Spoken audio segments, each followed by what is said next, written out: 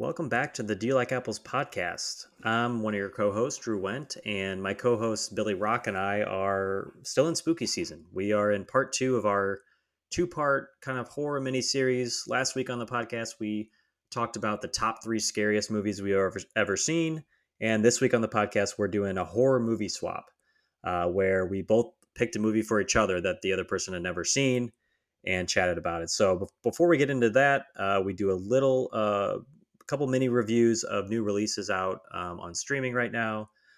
Fair Play on Netflix and Totally Killer on Amazon Prime. So check out those reviews. No spoilers on those, so you can decide if you want to see them or not. And then then we get into our horror movie swap.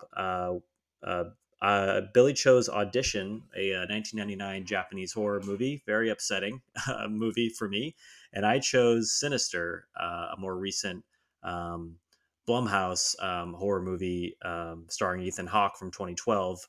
Extremely scary movie for Billy. So we had a non-spoiler section first on each of the movies, and then the end of the podcast, we got into spoilers for both of these movies in the last, I want to say 15 to 20 minutes. So, if you want to listen up to the spoilers, if you haven't seen them, that's great. If you want to come back after you've seen them to finish the spoiler discussion, awesome. But these movies have extremely dark subject matter, so if that's not your bag, totally understand. We'll see you next week on the podcast, but let's get into it. Welcome to the Do You Like Apples podcast.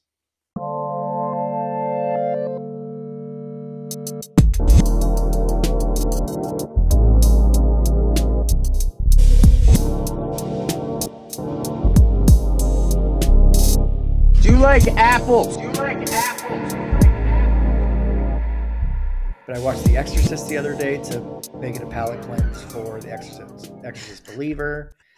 Good. Bringing Out the Dead. Kind of had some horror elements to it that I thought was really interesting. Yeah, that's a little bit frightening at points. Yeah, and just you don't see Marty necessarily go to those places very often, but yeah, I would say the two like most stereotypical horror movies that are right on the line were maybe this wasn't this time of year, was Beau is Afraid much earlier this year, and then Bringing Out the Dead. So I just haven't been spooked very much. I'm excited we're forcing our hands a little bit by creating podcasts to enter yourself back into that season, because I think that's part of the reason we do this podcast, is to keep us engaged in our own lives. So I hope to ramp it up after this wedding I have this weekend, and can fully embrace whether it's Oscar season a little bit later or horror movies the rest of the way until Halloween. Yeah, you've been focused on being the best man that you can be, and you're not necessarily focused on spooky season yet, but not yet. But maybe next week. Mm-hmm. For sure. Yeah, I feel like I've actually, the only two horror movies I've seen so far this month I'm going to discuss on this here podcast. So I've also been slacking a little bit on that sense, but I've never been a big Halloween guy. I think like recently, like in the like since got really into movies, I feel like I've used October as like my time to, because I don't watch a ton of horror throughout the year. I think you probably watch more than I do. So I kind of use October as like my opportunity to like get a little deeper into the horror genre, watch some things that I've maybe have been interested in, maybe some things that will get me out of my comfort zone, and kind of use spooky season as like a way to get into a genre that I don't always dwell in. So I think today will be an interesting discussion, as I watched a movie that I'd never seen before for this discussion that was pretty upsetting. And but I think we have two interesting movies to talk about that are extremely depraved. Very depraved and very and coming from very different angles. One pretty conventional, and one I'm not quite sure how to describe, but we will. Yeah, I watched the movie that we exchanged about 3 hours before we got on this podcast. So the first like 20 minutes were in daylight, and it got dark really quick. like Yeah. literally and both literal in both senses in the movie and outside my house. So Yeah, right. Well, that could have been the best scenario for you to watch it in then, if I it's don't. matching the movie. Yeah, exactly. So it did set the tone a little bit of the how the movie starts and what it gets into. But we'll stop being vague here shortly, I'm Yeah, sure, about we what we watched. we've done a good enough job teasing what we're going to talk Mhm. about today. So let's get into the discussion. Well, I guess we'll introduce the podcast. This is the Do You Like Apples podcast. I'm one of the co-hosts, Drew Went. Here with me today is my co-host Billy Rock, and today we're doing a horror movie swap. So basically, it's pretty simple. It's basically what it sounds like it is. Where I picked a movie for Billy, and Billy picked a movie for me that each of us had never seen before. Um, so I've seen Billy's movie that I picked for him, and he's seen the movie that he picked for me. So it's kind of an interesting way for us to kind of dive into a little bit deeper into two horror movies that uh, one person is new to and the other person is familiar with. But before we get to that, we're going to do just a quick kind of new movie roundup. So a couple reviews for new movies. Got to think of a better title for this segment, Billy. But Mhm. right now, I'm just calling it new movie roundup, which is pretty lame. Um, the first one is called Fair Play, and this is a Netflix movie that came out. I think last or week and a half ago, maybe. I think it was October 6th. It came out on Netflix, and so you can watch it right now on the on that platform. And this is basically a psychological thriller set in the world of finance. So it stars Phoebe Dynevor from Bridgerton. I'm not a Bridgerton watcher myself, but I know that show's extremely popular, and she's one of the stars. And then the male star is Alden Ehrenreich, who is most famously what played young Han Solo, but he's been in some other things as well. So two young kind of budding movie and TV stars in this. The premise is basically that they both work at the same hedge fund in Manhattan, and um, her character's name is Emily. She and his character's name is Luke. They basically there's one of them is going to get promoted, and Luke thinks it's going to be him, and Emily thinks it's going to be him, and they're both kind of like try to make their way up in this hedge fund. Well, turns out she's the one promoted, which completely flips everything on its head and kind of goes against expectations and what might usually happen in a movie like this. And it kind of turns into kind of it's a relationship drama at first, and then it kind of the tension ratchets up, and it becomes a lot more of like a real thriller where some crazy stuff goes down, some twists and some turns, and yeah, I think this is I really like the setup of this movie, and I think the two main performances are really good, and two performers that I haven't seen in a ton of stuff, but I thought they were both terrific. Fair Play is, I think, a little bit reminiscent, I think, in a good way, of some of those like overheated 80s and 90s thrillers like Fatal Attraction, Sleeping with the Enemy. Some of these kind of like almost implausible thrillers from like a few decades ago, the kind of movie that they don't really make anymore. Um, but this is still a pretty smart movie. Like it's got some things to say. I'm not sure it totally stuck the landing. This is not a spoiler review, so you don't have to worry about that. But I think in the end, it's worth watching and discussing for sure, because it's got some interesting things on its mind, and it's also entertaining while still being kind of anxiety provoking. I wouldn't call it a fun movie, but it's definitely could make you anxious. So, um, Bill, are you interested in this movie at all? Would you think you'll catch up with this one? I think I will.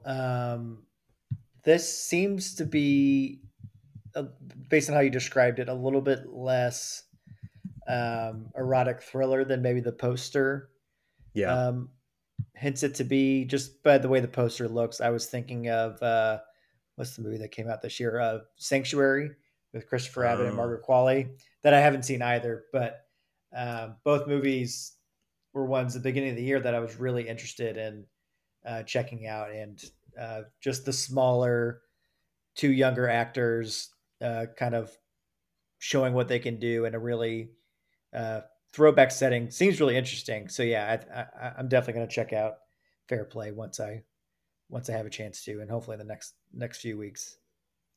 Yeah, and the writer director Chloe Dumont is it's her first film. You know, she's done some TV and stuff, but she's definitely got some natural like she clearly knows how to make a good thriller, and this seems like she did it in the world of finance, which is interesting. Hmm. I think she's directed on like Ballers and maybe Billions. So I think she's got some chops for sure. The second movie I'm going to hit just with a quick non spoiler review is called Totally Killer. This is more in line with spooky season. It's really more of a horror comedy. It's not this. It's definitely not going to be the scariest movie I've ever seen, but this is kind of a slasher that's very obvious in its influences and its references. It's basically a story that follows a young girl played by Kiernan Shipka from she was Don Draper's daughter on Mad Men. If any of you guys watch Mad Men, Sally Draper, and she is basically her mother's friends in the '80s were killed by this slasher named the Sweet 16 Killer. On Halloween, he killed three of her friends, or her mother's friends. So eventually, the young girl ends up traveling back in time. It's they don't spend too much time explaining how you know the mechanics of this time travel here, but she travels back in time to 1987, where she's pairing up with her own mother, or who will be her mother, who was in high school back then, to try to stop these killings before they happen. Um, Basically, like I said, it's very obvious and like it's Scream meets Back to the Future, if that makes any sense. And it's the movie basically says that outright. It's very explicit. It's just like they actually name drop like Back to the Future and Scream in separate moments. So I would say it's a little. I think it's a little too self aware, but I actually had a pretty good time. Um, and it's funny, but it's not like a few times that maybe it tries a little too hard to be funny. Like there's a lot of jokes about like how problematic life was in the 80s versus from viewing it from 2023 eyes, which Hmm. those get a little stale after a little bit. The first couple are funny, but then they get kind of stale. But it is a pretty fun time, and if you like that kind of like horror comedy mixed with slasher, I can't see how you're going to have a bad time, because it's not going to be the most original thing, but it's definitely, I think, worth a viewing if that's the kind of movie you're into. And the lead, Kiernan Shipka, is I haven't really seen her in a lot besides Mad Men, and she's pretty good. She's like a very capable horror movie lead. This one's on Amazon Prime, by the way. I believe it's a Prime original. Um, and yeah, this is Billy. I think you'd have a good time with this one. It's not one that you're going to put on to scare yourself straight, but it's definitely worth watching, I think. Yeah, no, this one I remember hearing about a few years ago, if not a couple, maybe a little bit less than a few. But one of the writers on it, her name is Sasha Pearl Raver, and when I first got into movies in college, one of my outlets was watching live or recorded YouTube, kind of long form YouTube podcasts before, really before even audio podcasts for movies were huge. And one of them was Collider Movie Talk and the Schmoes No Show, and she was a guest host on a lot of those podcasts that I watched, and Hmm. I think she was a critic in her own right. So I still follow her on all the social media stuff, and yeah, I remember I heard about it a little bit a year ago that she was writing something like this, and then as it got closer, she was obviously promoting it on her social media. So it, based on just quick glances at on Letterboxd and what I've seen on Twitter, yeah, just like you said, seems really fun and kind of a maybe a mindless horror movie that uh, mixes comedy with. Is it super bloody? It kind of hints at that a little bit. That it, There are a couple moments. Yeah. mhm. Which yeah, I think for whatever reason, blood and gore with a comedy, if done right, can be a really interesting Hmm. pairing and just a really fun time in the movies. But I was looking at the what the lead, what was her name again?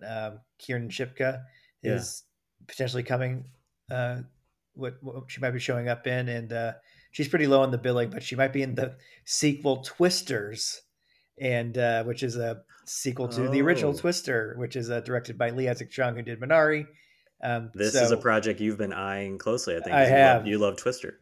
I do love Twister, and I think it's pretty much impossible to create an ensemble that will exceed the original Twister. Just so many huge But names in that wait, movie but that who is in the sequel? It's a pretty good cast, right? yeah. So the two leads seem to be Daisy Edgar Jones and Glenn Powell, which Okay, that's your sign me boy. up. Glenn, That's your yeah, Glenn boy. Powell head over here. Anthony Ramos, and then Kiernan Shipka, at least according to Letterboxd, is like about ninth billing. So she Okay. might be a part of the crew, and yeah. So and then Leah Chung directing, director of Minari, interesting pairing. But yeah, anyways, Yeah. so I wonder if this might be a launching point for her because she's kind of been Kiernan Shipka's been in a lot of movies. It seems nothing huge up to this point, but maybe she's breaking out a little bit, and I wonder if this is going to catch on. Yeah, it seems like it, and she's definitely got some a presence, um, and, so the director of Totally Killer, I'm gonna butcher her name, Nachka Khan, actually Hmm. directed the Netflix rom com Always Be My Maybe, Oh, nice. that came out a few years ago, which is a totally just totally pleasant rom com. Again, not the most original movie you'll ever see, but it's a good time. Hmm. So it's kind of funny that she went from Netflix rom com to um, kind of slasher horror slasher.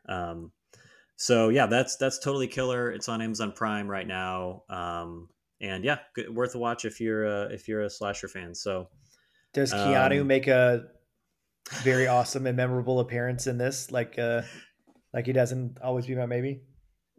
if he did, I would definitely not spoil it, but unfortunately, he does Okay, not. damn it, I really wish he that would have been an incredible move by her to bring him back in this movie just for randomly. sure. He's so good and Always Be My Maybe. He's incredible. Okay, so those are our two new movie reviews. So let's go ahead and get into the meat of the conversation here, our horror movie swap. So basically, what we're going to do here is I'm going to introduce my movie first. We'll kind of talk about why we picked it, and then maybe a little bit of non-spoiler discussion. Then we'll go into Billy's movie. Same thing, non-spoiler discussion, and then kind of we'll save probably about 10 to 15 minutes at the end for where we can dive in on spoilers for both of these movies, and kind of go through some of our thoughts and reactions to them in a spoiler sense. So, um, yeah. So, Billy, you sent me a list of movies, most of which I had not seen, and I ended up actually this one was a late addition that you threw in at the last minute Hmm. because I think you hadn't immediately thought of it, but the movie that we're talking about is Audition, which is 1999 Japanese horror film.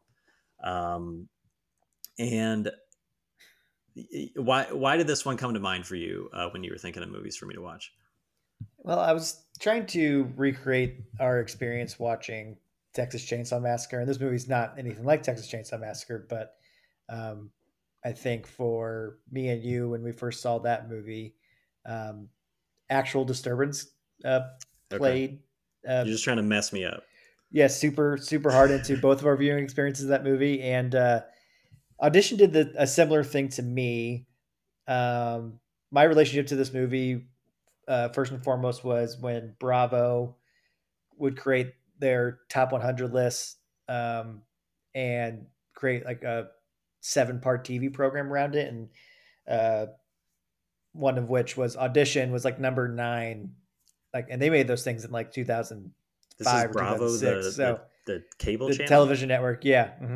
And then Shutter did an updated. They kind of revamped the series when Shutter Okay, uh, updated the list, and Audition was number 9. And I remember just being 15, 16, seeing the imagery from this movie. Um, Growing up in a small house, there's no way that I could have watched this movie sneakily without my mom walking in and being worried that her son was going down a dark path. hmm But so I waited until a few years ago. I think I just forgot about it, and then saw the pretty iconic poster, and decided to throw it on. And I think it was on Shutter. So threw it on there, and yeah, the billing of it being disturbing was certainly met. So Yeah. um, and also I really enjoyed it. I just thought it was fascinating, and its style, the performances, yeah, really, yeah, gnarly, or not really, kind of calm beginning and culminating in a really crazy Hmm. conclusion. So I'll let you go back into your experience with it. Yeah, so just a brief plot synopsis for anyone who hasn't seen it. We're not going to spoil it right now. That'll come later. But uh, Audition is it's directed by a Japanese director named Takashi Miike. Believe I'm pronouncing that right. But basically, the movie's about this widower who lost his wife to an illness. He has a son, and basically the movie takes place several years after she's died. But um, basically, the widower, whose name is Shigeharu Ayama. I'll probably just call him the widower for this discussion because I don't want to keep butchering his name. But he stages a phony audition to meet a potential new wife, basically. And his son basically was like, I want you to get back out there. I want you to find someone. It's been long enough since mom's been gone. So he's trying to find a new romantic partner. Him and his friend cook up this scheme. His friend's a film producer, so they're going to bring in these women for an audition. These would want to be actresses, and basically he'll tell them, "Sorry, the movie's not happening, but would you like to go on a date with me?" So pretty pathetic, but that's basically the plan. And so he interviews several women, but he becomes really interested in one, and really only one, named Asami, and she's not who she first appears to be, obviously. So I want to stop short of going too much deeper into the plot because I want to save a, a lot of I think I didn't have this movie spoiled for me, but I kind of had a sense of where it's going based on images I've seen from the movie, a little bit of Hmm. the vague discussion that I'd heard around it. So I want to stop there. We can get into more like a what happens in the spoiler part of the discussion. But basically, this is one of the big J horror imports that American audiences really latched onto, uh, including The Ring and The Grudge, and a lot more that came probably I think '90s, early 2000s was probably when they were most popular. But um, I guess I actually was realizing when I was watching after I watched this that I think this is one of the few J horror movies I've actually seen. I Hmm. know about The Ring and The Grudge, but I actually have never seen those.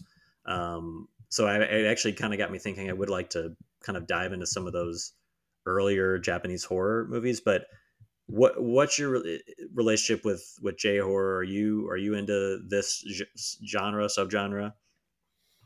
I haven't gotten too into the genre itself. This being a movie that I saw, I think I've only seen the like American version of The Ring and Okay, The Grudge. yeah, But anyway, it's yeah. So this is really my only true exposure to the genre, and I'm not quite sure where to go from here because um, I think other ones may have more traditional scares in them, but this one I can't imagine a scenario where this goes to the limits that this pushes you to.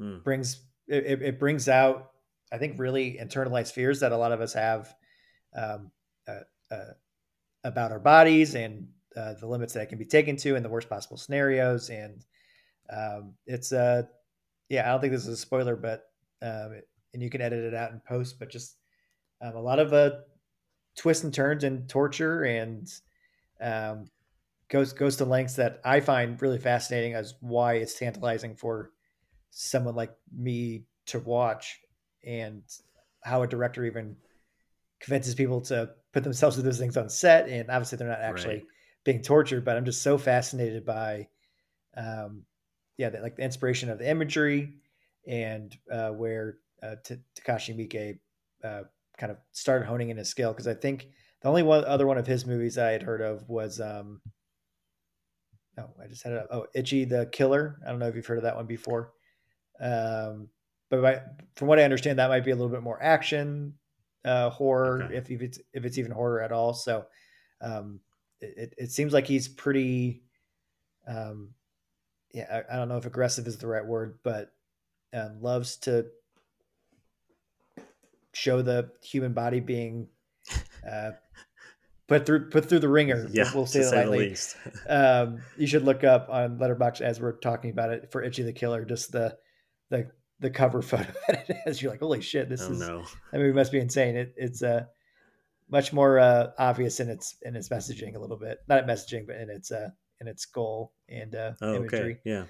Yeah. If you want to Um, look that up at home, feel free to. yeah, feel free. Um, It's a lot from of what dead I bodies, understand about but Mike yeah. is, Mhm. I think he's, I think he's like a super prolific like director, like Japanese director who's made a lot of different movies. But Mhm. this is the only movie I've seen from him. But I think it seems like he loves to play at the extremes of the human experience and Mhm. be a little bit of a provocateur. And but what's interesting about Audition is it seems a little bit different from his other movies in that it's very slow at the start and it's kind of like a Very almost slow. like a melodrama. This widower has lost his wife and he's trying to move on and it's like he's trying to find love. So it's kind of almost melodrama-y at the start, and then it's also kind of like a romantic comedy setup almost. Like I Mhm. don't know if you remember you said it's been a year or two since you've seen it, but the actual audition scene where they're auditioning all these actresses is played so light with the music, and it's like a montage of all these women coming in, but they're asking them really like kind of messed up questions, like sexual questions and like things that like if you're doing this audition you would be like, why do you need to know this for this part? Like this makes no Mhm. sense. But it's the tone is like pretty light. It's like a romantic comedy tone, and like this is honestly kind of would be like a weird romantic comedy setup. Like guy tries to find woman by setting up an audition and then having this whole facade and then they fall in love. But this whole thing, like this kind of tonal setup, I think is Mike laying out the rug that he's about to pull out from under us. I think that's what he's doing, because I was watching this movie like I had heard this movie's pretty messed up, so I don't really know what's going on here. But then you get to the end and you realize, oh, okay, he was just laying the groundwork for what he was going to do to us at the end of this movie.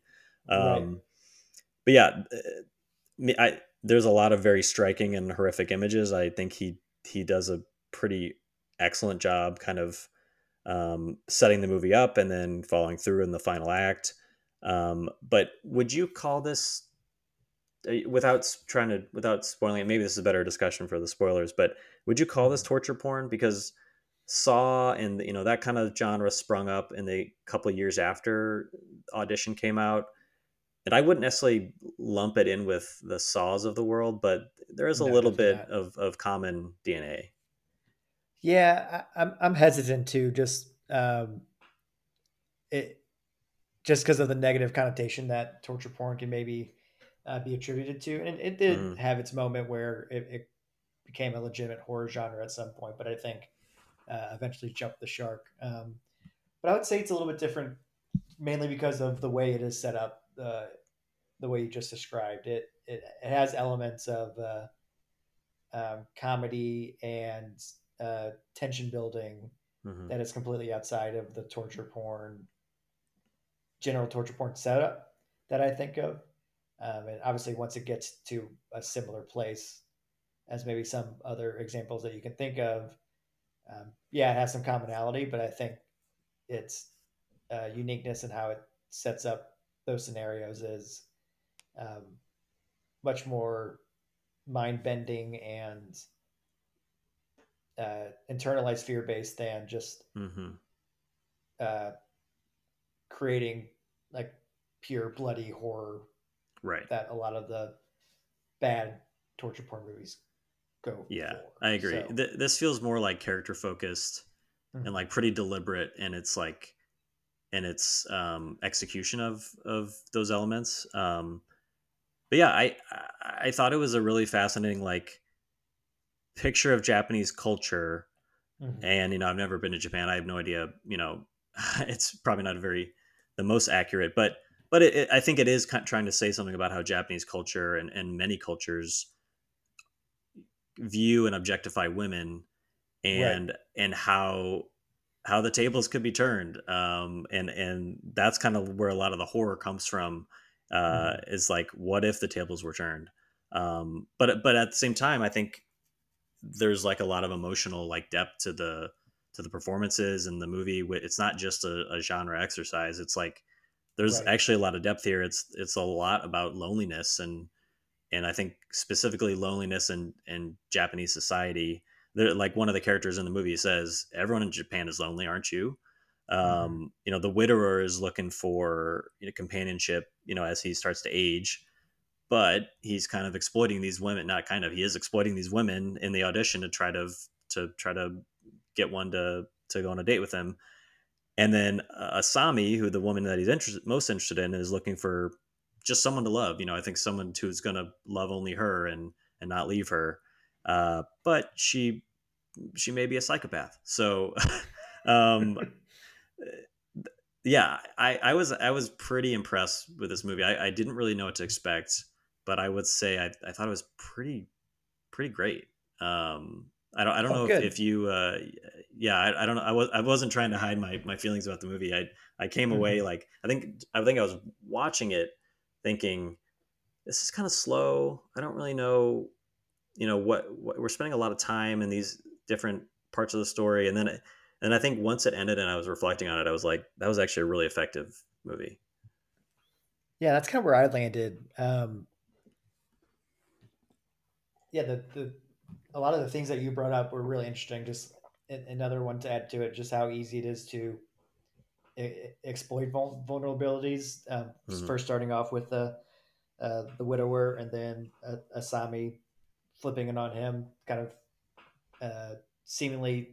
What I was about to say might have been a spoiler, um, but yeah. So I think those things resonate true, and definitely potentially Japanese culture, and then just worldwide love that you focus on, you hope to find, and you put your trust in somebody, and Hmm. this is the most extreme version of how it can be exploited. Hmm.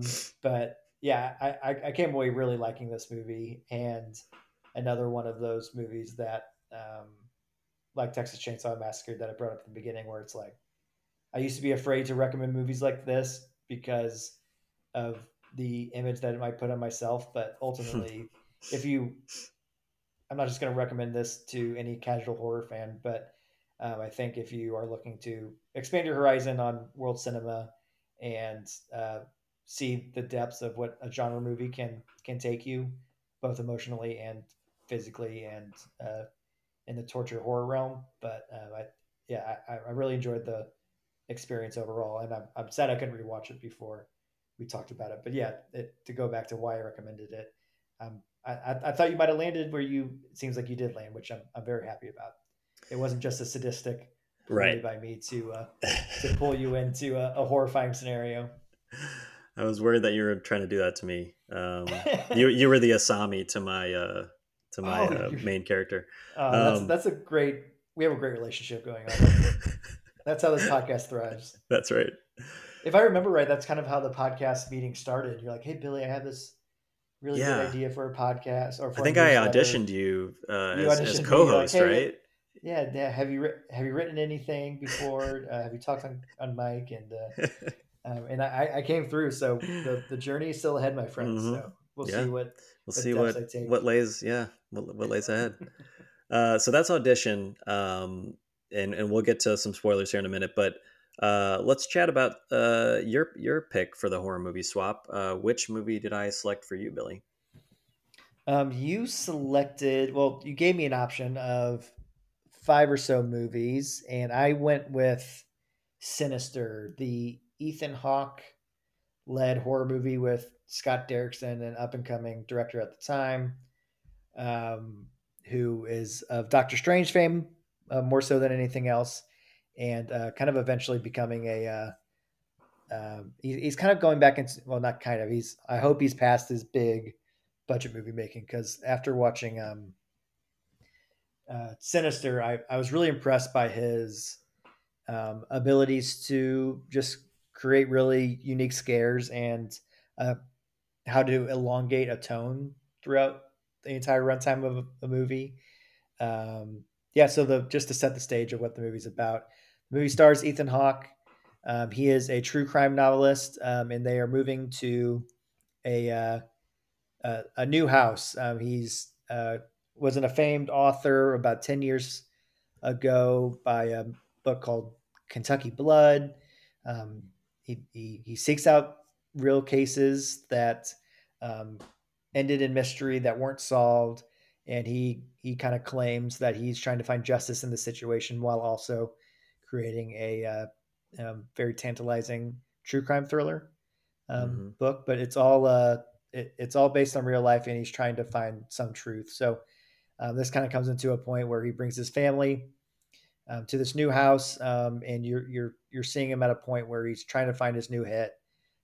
Maybe before he had more humble ambitions, but now he misses the fame, and he's putting himself and his family in some very strange supernatural situations.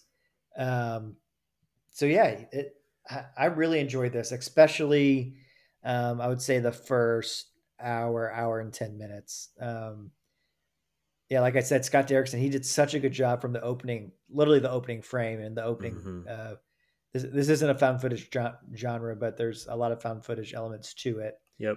from tapes that Ethan Hawke finds. That his name is Ellison, and you open up. I think I'll save the actual description of the scene until spoilers, even though it is the first scene.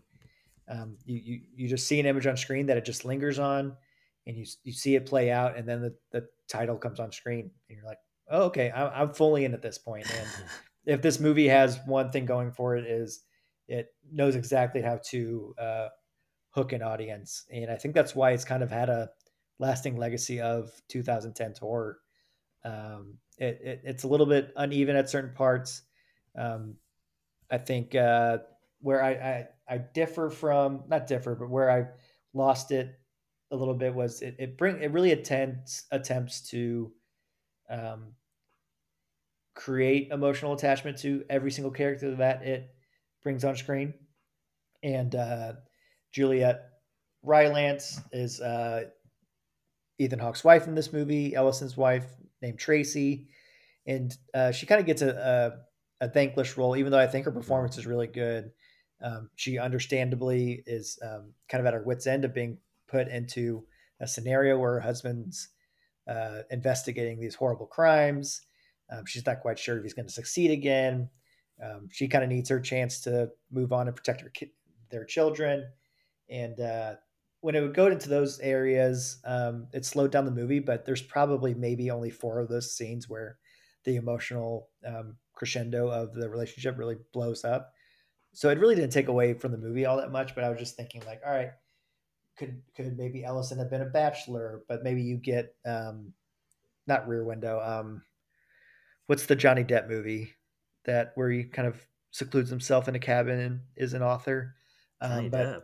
yeah, it's not Rear Window. It's anyways, I'll look it up as I'm talking, but I feel like there's a lot of archetypes of um, single dudes that are writers that lock themselves away to be creative, find a story, and then maybe get spooked out in the process. Mm.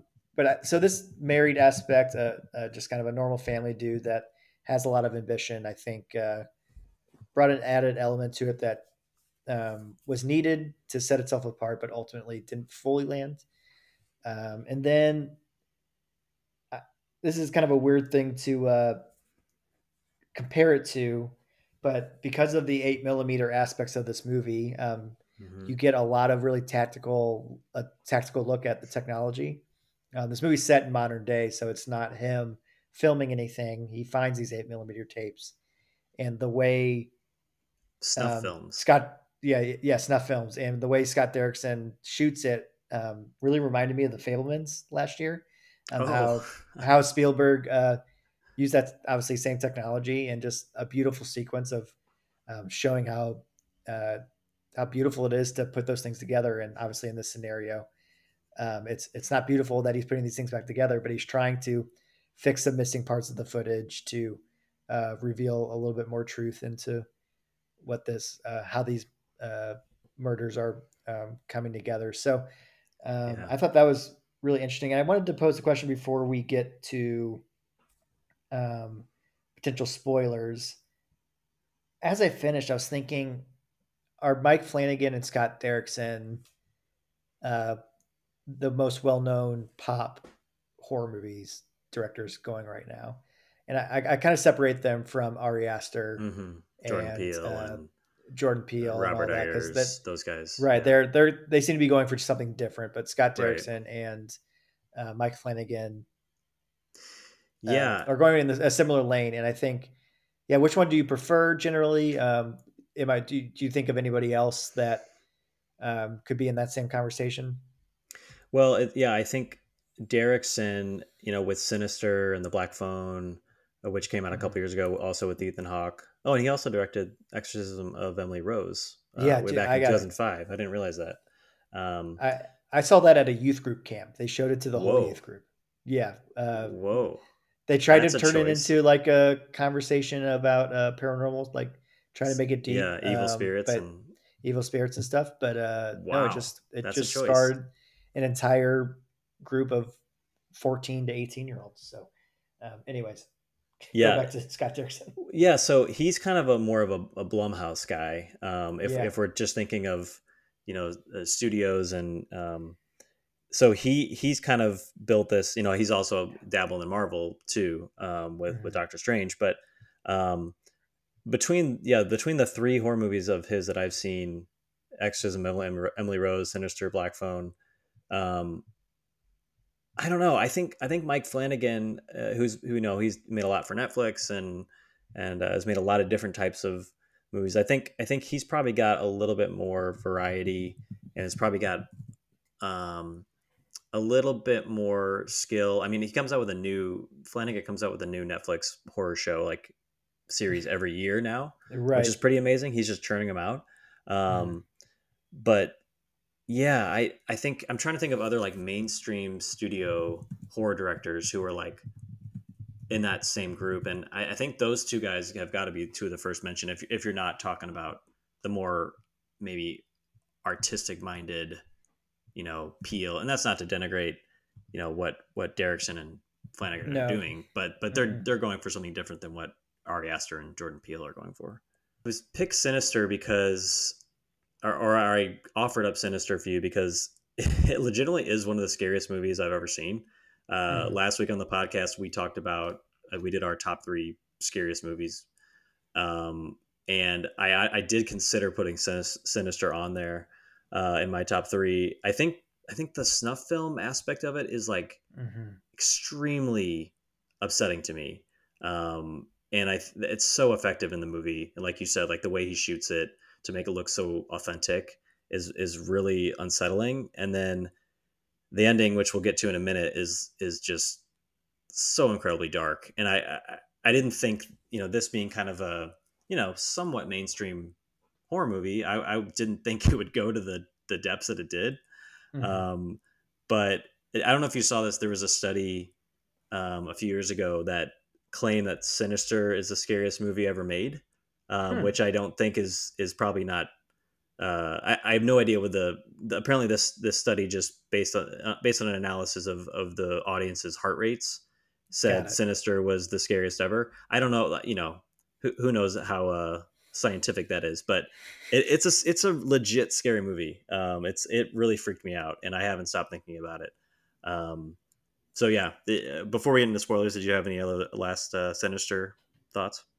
No, the snuff. I totally agree. The snuff film aspect added a huge layer to how scary it was, and it rode that line of where you're screaming at your television. Like sometimes if you're screaming at a horror movie, it's because the characters are so stupid that they're being unrealistic, and you're kind of being mad at how dumb the movie is. But in this, I was yelling at the screen because the way Derrickson just set up everything, I was like, turn off the snuff film, stop editing Mm, to find more in these tapes. And then also, why are you walking around in your house without turning on any lights on at any point? Like you'd yeah, think at some point you just be like, oh yeah, no, flip this on and just get rid of the scares. But it just Derrickson set the tone so consistently for, like I said up top, about an hour straight, where I Hmm. was legitimately horrified. And we'll go into some of the choices about the end. I think that's a good transition Yeah. Yeah. into Let's our go ahead and spoiler talks. go to the spoiler discussion now. Do you want to keep Mhm. going with Sinister and then go back to Audition, since we're Yeah, kind let's of do already it. on the Sinister train of thought? All right, spoilers Yeah, for Sinister and Audition going forward from here. yeah. So this would be a good. I'm trying to think of the best way to talk about it because I wanted to. It's not really a spoiler of casting, but Vincent D'Onofrio is in this movie in a very limited capacity, providing a lot of exposition of the background of uh, this essence that this. I don't even know how you describe the creature that shows up in these movies. Yeah. He's Really like a brilliant. Babylonian god, right? Right, a Babylonian god that um, they kind of frame it that the Christian church has destroyed all evidence that this was a pagan religion, um, because of how much they feared it and how much it was. But yeah, anyway, he provides a lot of exposition. So one, I wanted more Vincent D'Onofrio. I think he's one of our most underrated Hmm. actors working. And then two, did we need the kids? That made it a lot less scary when it Less scary? less scary. Not so much like the ending itself, where the uh, daughter, again spoilers, gets possessed and kills the whole family. That's obviously very depraved, very dark, and uh, Drew, I'm sorry you're having another kid, man. That don't watch Sinister again. That's put weird thoughts in your head. Don't drink Ethan Hawke any. has two Don't kids, drink and anything I'm about to have that two kids too. exactly. Don't drink anything your kids hand you from here on out. Yeah, yeah, But yeah, so some of the imagery choices, one I thought really worked. It's about um, 20 minutes before the ending, 30 minutes before the ending, before they leave the house, that you find out, this is also a spoiler, that you don't find out, the wife finds out eventually that they move into the house that the the main murder murders. that brought him to the Yeah, house happened in, or happened outside of. Um, and there's a pretty creepy sequence where like the kids that I don't think you're quite sure if they're the missing kids or if they're the murdered one of the murdered kids from each of the families, that they're kind of running around in slow motion behind them, and then as soon as Ethan Hawke is about to turn around to see him, they cut around a corner or something like that. hmm, And I thought I didn't think that was so much scary, but I thought really interesting visually. But then at the end, when uh, Officer So and So, which is how it comes up on Ethan Hawke's phone, when this officer he creates a somewhat friendship with, uh, calls to reveal the connection, that murder, every family that was murdered lived in the previous house right. that the murder happened in. So Yeah, a family moved from Sacramento to LA. The family like that follows this Babylonian follows god them, yeah, follows yeah, them. Yeah, follows them. Then they would get murdered in LA, and then a new family would move into the LA house, and then they move to St. Louis, and then they get murdered in St. Louis. So it's kind of hard to describe, but Ethan Hawke cuts the snuff films together with missing. Oh, this is also hilarious when it goes back out to the attic and it says extended cuts, or it says extended film. hmm. I was like, Ridley Scott made this movie, the extended cuts. Ridley Scott's behind all of this. That's how that would have been my twist, is that Yeah, Ridley Scott actually directed this movie. Um, but yeah, and then they revealed that the kids were the murderers in every single one of these, and like them turning to the camera and putting their finger over the mouth, like saying "shush."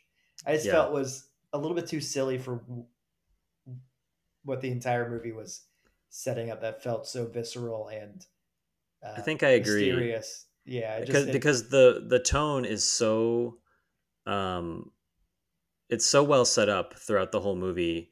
But then yeah, Mm, there's these moments where it feels like there's a couple. I think why this movie is so scary is that there's jump scares, but there's also like just a really messed up ending. mm-hmm. But some of the jump scares maybe feel a little cheaper than this movie. It feels like this movie is above some of the jump scares, and so like some of you said some of the imagery of the children like creepily, you know, doing the shush um, Right. uh, expression, and you know, so yeah, I think I agree. Some of that maybe undercut a little bit of the what had been set up before. But yeah, it's funny you were talking about like horror movie characters doing stupid stuff, and like actually, I mean, yes, the Ethan Hawke character is obviously, he's way too desperate about his career. He wants to be Right. famous novelist again, and that ends up being his downfall. But he Right. actually does end up moving his family out of the house, which is like Right. you're watching and you're And thinking, okay, good. They're actually doing something smart. They're leaving, but right. unfortunately, this thing keeps following them, which he doesn't Hmm. realize until it's too late. Right. Yeah, no, that really was a good subversion of a horror trope that you've seen in everything where you're screaming at, get out of the house, get out. And then Right. he actually does leave and obviously they all get murdered.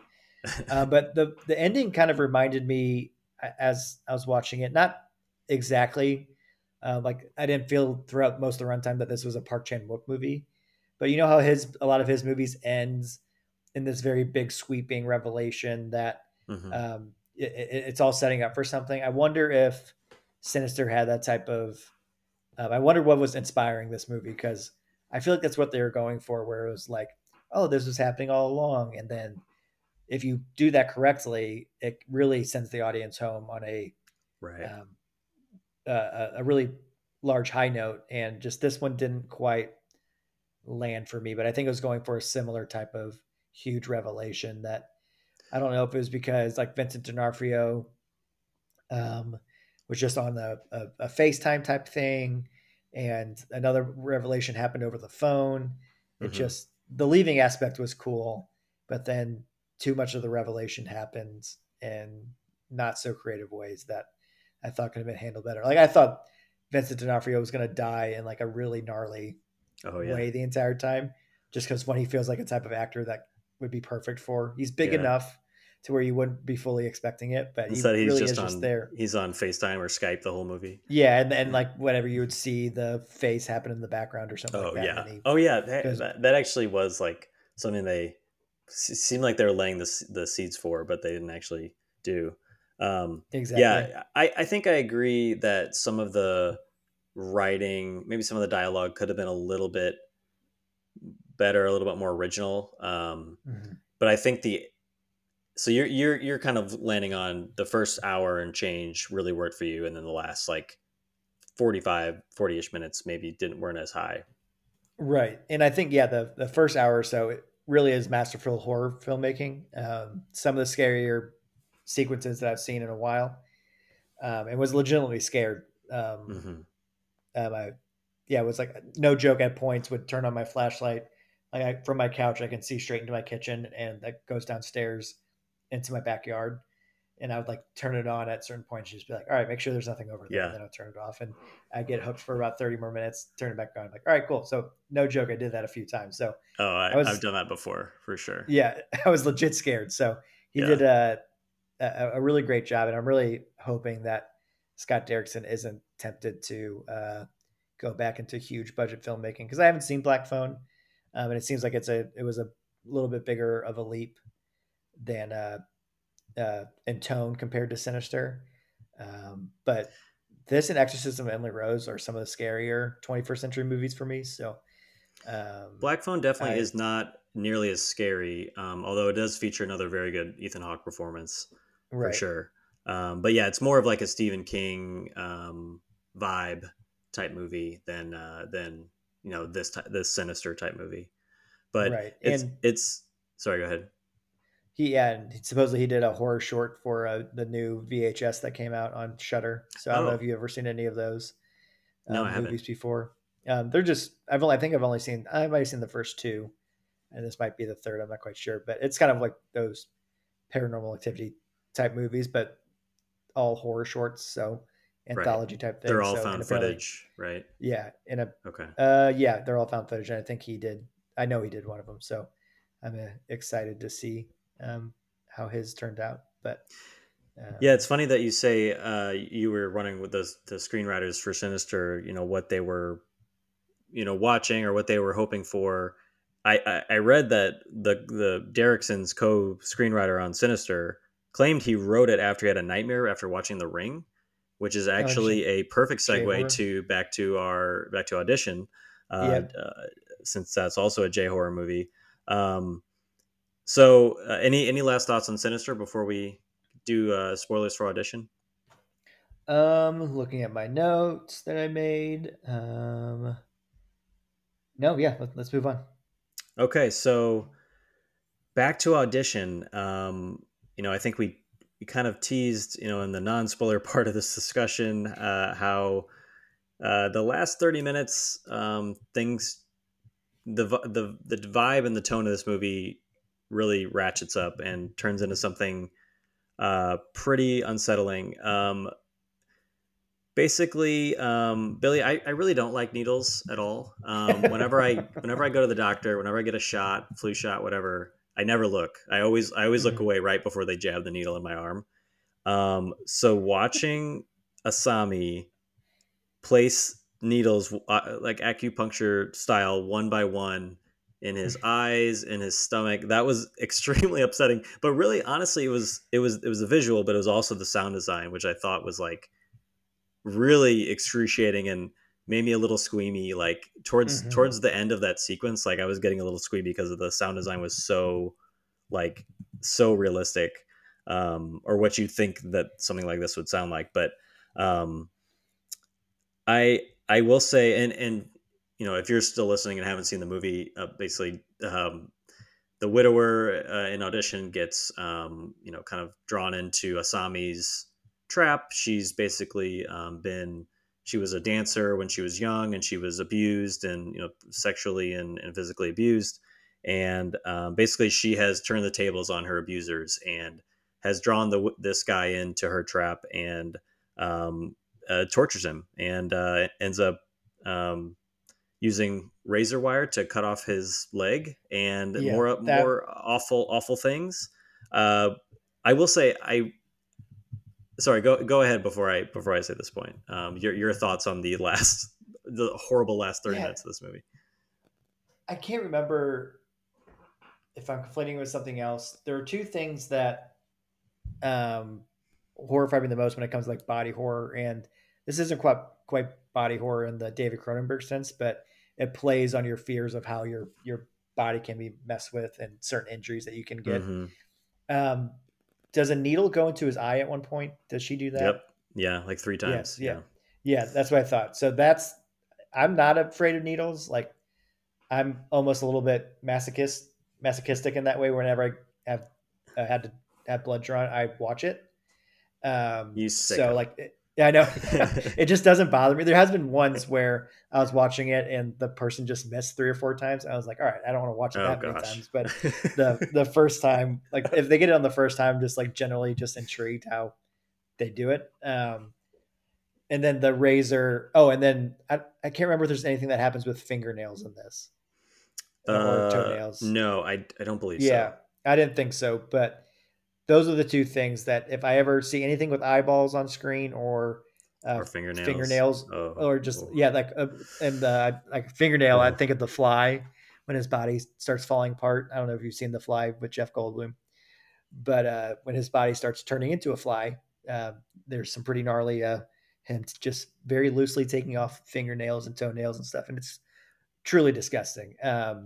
So those are the main things, and then I think the most like horrifying sequence of the full torture is the razor wire that you brought up. Just Mm. how long they draw it out. That seems way more painful and less torturous. Like it obviously is a huge form of torture, but um, for whatever reason, part of me is like, if I were to be stuck with a bunch of needles, I think I could survive that. I would obviously be in a huge amount of pain if they stay away from my eyeballs. That is, whereas obviously if you're getting a appendage uh, Yeah.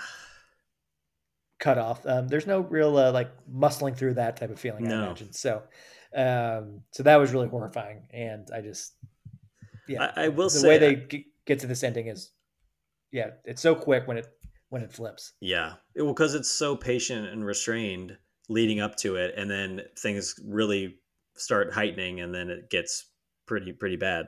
I Mm-hmm. will say, I wish I hadn't known anything. I wish I had gone in this movie completely blind, but no, it being talked about so much by, kind of American horror fans, and um, people recommended it to each other, I think has created this almost like aura around the end of this movie where I had never seen it, but I had seen images of her with the needle, facing the camera. And so I knew like something awful like that was going down, and some sort of torture with needles um, or wire, razor wire or whatever. But so I think it would have packed a little more power.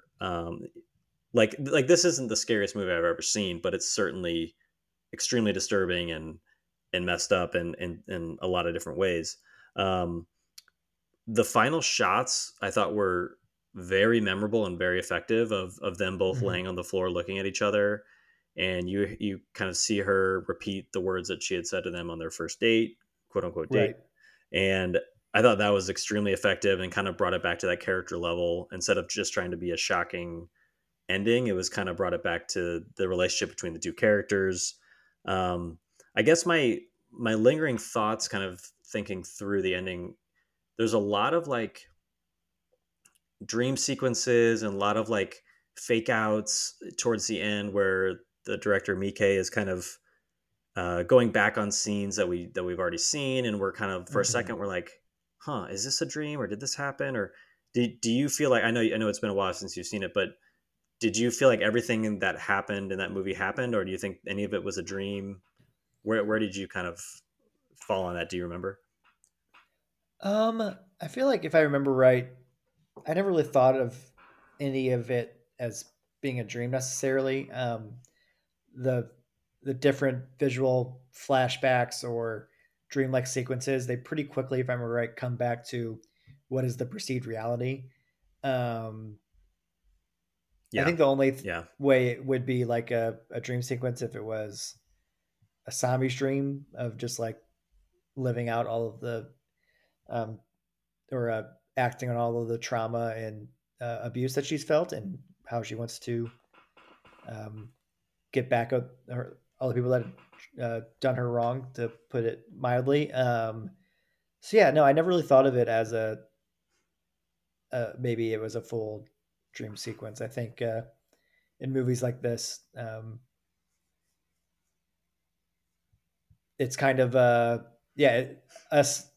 If a critic, if there's like a critic out there that's like, I think it's a dream, and if you're saying this, I'm not meaning this to be rude, but I'm just like, I think you just don't want to live with the reality of what this universe is. It's like oh, it had to be a dream, right? It's the only way that I could possibly get through this if right. it was a dream. So yeah, no, I would say um, the reality that it presents of what it always cuts back to is Yeah, I would say reality.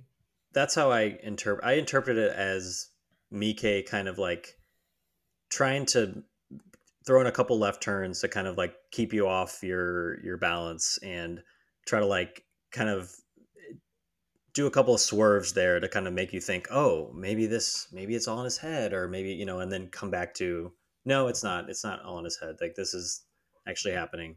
It's his worst nightmare. Um, that's all I got for Audition. Any last thoughts before we wrap this up, Bill? No, I think I like the structure of these type of swaps. It's fun to be forced I feel like we should do this to again.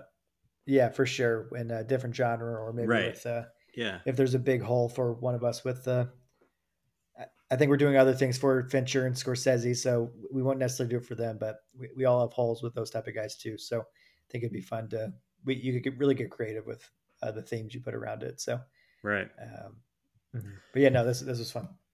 Yeah. So we'll wrap it up there. To close out, this is the Deal Like Apples podcast. Please subscribe to our newsletter, long running newsletter at this point, over Hmm. 4 years. Deallikeapples.substack.com. There'll be a link in the show notes for this episode to go and subscribe there. We send out movie recommendations every Friday. And follow us on social media, Instagram and X at YouLike_apples. Please, we need your likes, your rates, your reviews. Subscribe on your podcast platform to this here pod. Thanks to Ryan Jenkins for the theme music, as always. And yeah, stay tuned. Upcoming podcasts and newsletters from Do You Like Apples, where we're it's we did a fun little 2-part horror episode here with the last 2 weeks, but we're going back to Scorsese land. So we did our Martin Scorsese draft a few weeks ago. Next week we're talking about Killers of the Flower Moon. So catch it this weekend, watch it soon. We're going to be doing a full breakdown, probably a little bit like we did today, where we kind of have a non-spoiler and then a spoiler part. So catch up with Killers of the Flower Moon. We'll be talking about that on the pod. Billy, you teased our David Fincher discussion, which is also coming with a special guest who will reveal later. That's coming in a couple weeks. So it's Scorsese season, it's Fincher season, spooky season, all in one. Thank you guys for listening, and thanks, Bill, for joining. It was a fun discussion. Yeah, it was a ton of fun. And release the Ridley Scott extended snuff films that are in Sinister. Oh, that's my fan. That's my fan theory. It was Ridley Scott horrifying. The whole time. All right, bye guys. See ya.